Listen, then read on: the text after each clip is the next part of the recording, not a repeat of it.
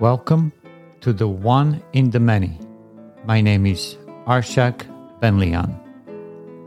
My purpose with the One in the Many podcast is to explore the process of integration as a developmentally formative and therapeutically corrective factor in human psychology. Subscribe and share the One in the Many podcast with friends and family, and connect with me at oneinthemany.net.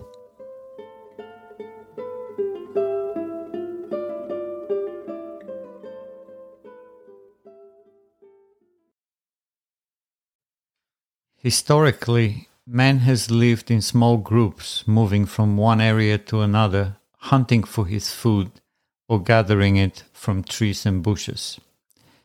With the advent of agriculture, man was able to generate surplus in the supply of food and expand the members of his group.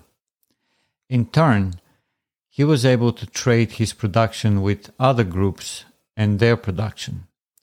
The complexity of this interaction with environment and others gave rise to the formation of organized societies in a particular geographical location that in turn allowed groups of people to build cities and states. With the advent of industrial production, man extended his life expectancy and portfolio of functional activity and started living in dense urban settings. Cities and states are complicated systems of organized people to dwell together that require policies for a peaceful coexistence. This is where the fourth branch of philosophy, politics, and the fourth branch of psychology, relationships, intersect. A policy is a course or principle of action adopted or proposed by an organization or individual, from Greek politeia, citizenship, from polites, citizen, from polis, city. And politics is the activity associated with the governance of a country or area. Relationship is the way in which two or more people or things are connected, or the state of being connected. To relate is to make or show a connection between, from Latin relat, brought back. At the core of any functional society is the institution of the family. It is through the interaction with parents and siblings that we first learn how to relate to others and how others relate to us. As we develop from infant to toddler, from a child to adolescent to adult, we begin distinguishing policies for individual versus collective behavior, personal versus public relations. We develop appreciation for the freedom of production and act to achieve related values. Metaphysically, the infant is reliant on his parents to survive, i.e., he is dependent on their ability to produce the food for him whenever he cries to indicate that he is hungry. Epistemologically, he is independent in his ability to identify when does he feel the pain and when does he feel well. It will take a long time before the child grows into an independent person, i.e., self-sufficient human being. Until then, his individuality is formed by the way he interacts with people around him. It is on the basis of his accurate identification of the hunger pangs as communicated to his surroundings through crying, and on the basis of the accurate response on behalf of the people that surround him by providing food to satisfy his hunger, that moderates the dynamics responsible for the formation of individual character as related to the group and existence. The successful interaction between infant, parents, and environment, will form a veridical character who can rely on his faculty of reason and depend on the faculty of reason of his parents, i.e., other people. Such bond will help the infant and child to grow into a self-sufficient individual and view others as himself, self-sufficient members of the group. As the child grows, he will discover that having hunger pangs is not specific only to him, but to others too. His personal experience relates to how he feels, and the experience of others does not alter the body state, nor his mind state in identifying that he is hungry. Independent of what others, i.e., the public, feels, his hunger or fullness is directly related to his body, not the public corpus of bodies. The realization that only he is responsible for the identification of whether or not he is hungry is now augmented by the realization that no matter what other people say or do, his personal feelings are independent of theirs. In this sense, he is better rooted at his individuality and better suited to understand the individuality of others. Knowing that his feelings count for his mind state could easily be transcribed to others. This differentiation of feelings as personal and public mind states is the foundation for his successful relationship with others.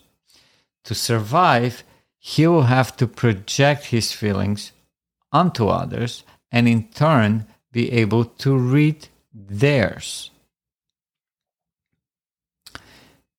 The ability of a child to view himself as self-sufficient member of a group of like individuals gives rise to a free association with others.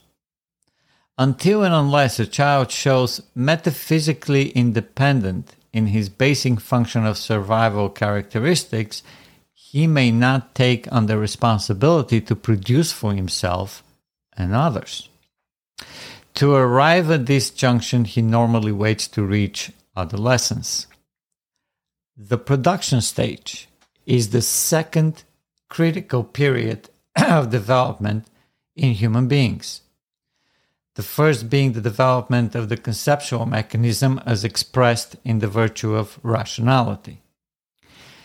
In this second stage of development, the child is growing up to be an adolescent in his own right of productive genius.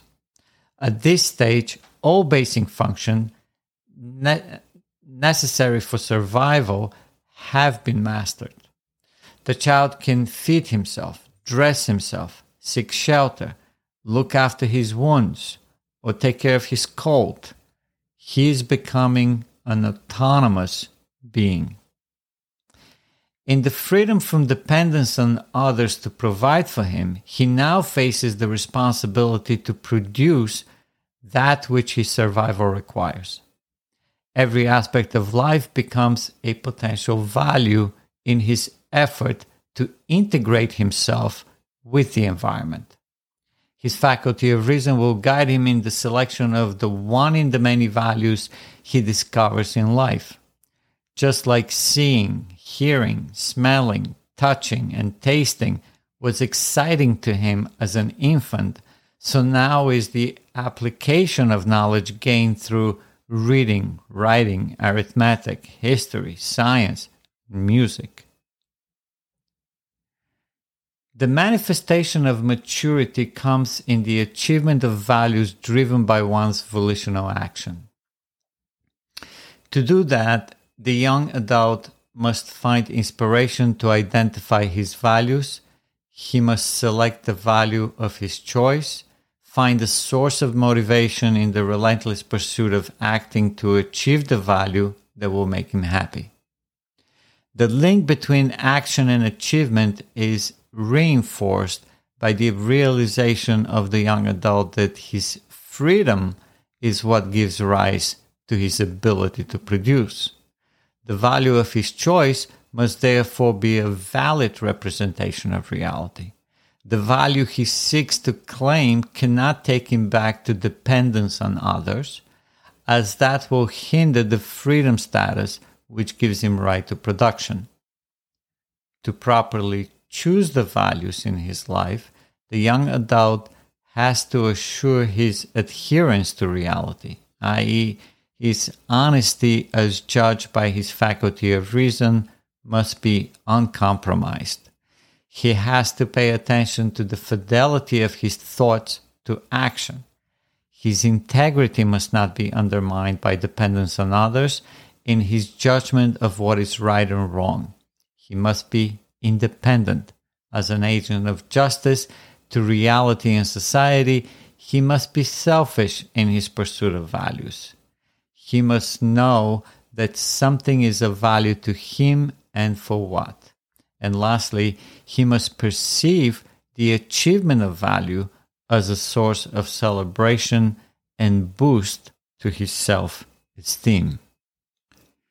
The link between politics and relationships, as regarded as philosophical and psychological, require a library of knowledge.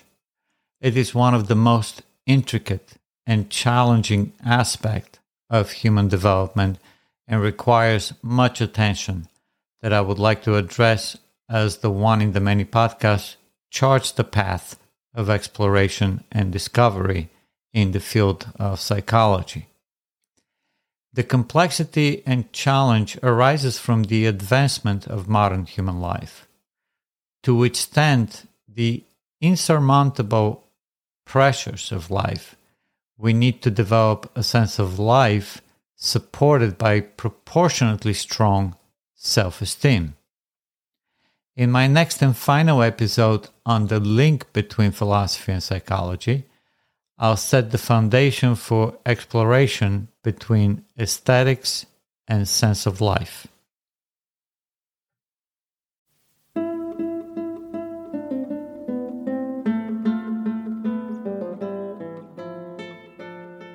This is the one in the many.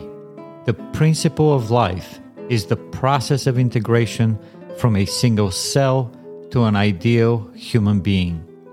The story of life unfolds through integration, from a single percept to a library of knowledge. Through virtue, reason, honesty, independence, selfishness, productivity, you set your values, purpose, to achieve self-esteem and happiness. Through time and energy, from induction to integration to reduction, the smallest particle unifies matter, and the highest purpose unifies your life. You, the one in the many, matter. May you integrate your life with value-driven days.